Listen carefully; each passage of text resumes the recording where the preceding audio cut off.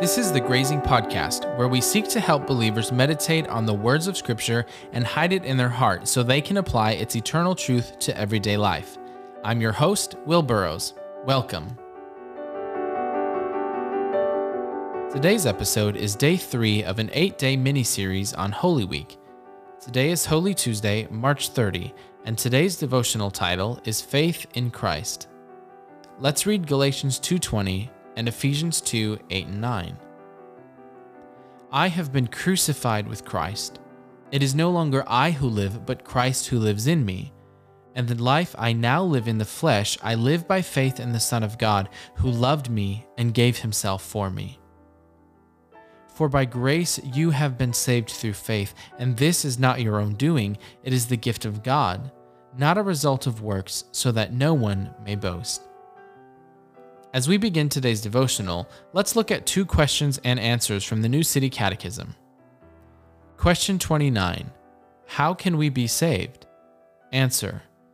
Only by faith in Jesus Christ and in his substitutionary atoning death on the cross. So even though we are guilty of having disobeyed God and are still inclined to all evil, nevertheless, God, without any merit of our own, but only by pure grace, imputes to us the perfect righteousness of Christ when we repent and believe in him.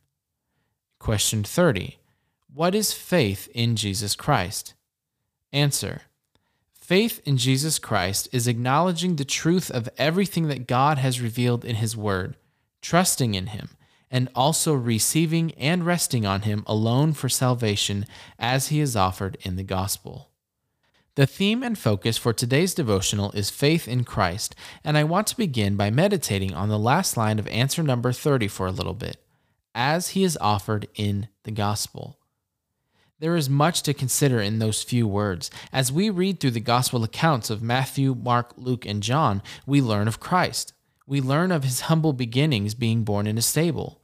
We learn of his flight to Egypt to escape the murderous rage of Herod.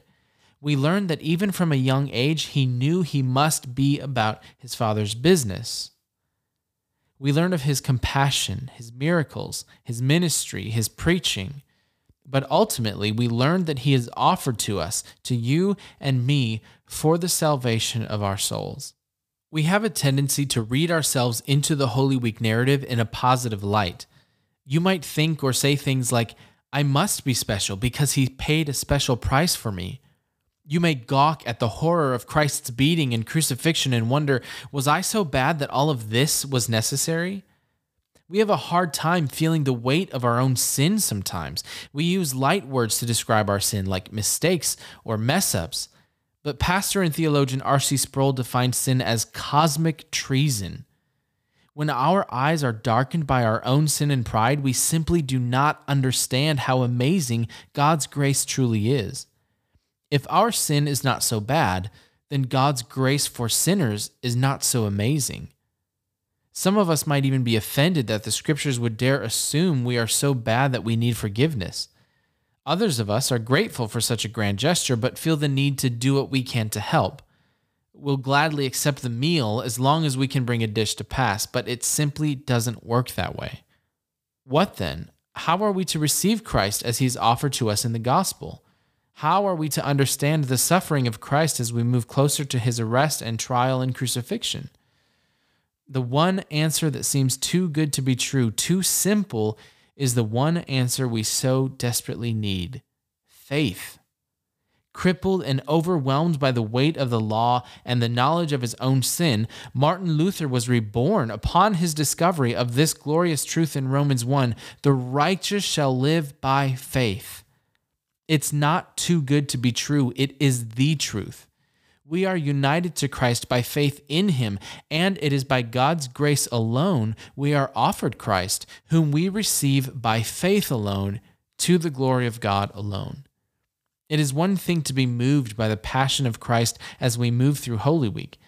It is another thing entirely to receive Christ by faith as he is offered to you in the gospel, and he is offered to you in the gospel. Have you received him? If you have received him, has the life-giving message of the gospel grown stale?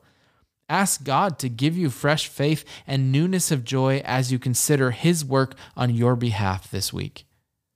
Let's pray together. Holy Jesus, I come to you with empty hands. There is nothing I can bring to assist you in your work of redemption. My hands are empty, but they are open to receive you. God, grant me faith to believe, to receive, and rest in Christ alone for salvation. Thank you for the truth and the beauty and the power of the gospel revealed in your word. And when I fear my faith will fail, hold me fast. In Jesus' name, amen. Thank you for listening to today's episode of the Grazing Podcast. For more information, go to williamburrows2.com/podcast.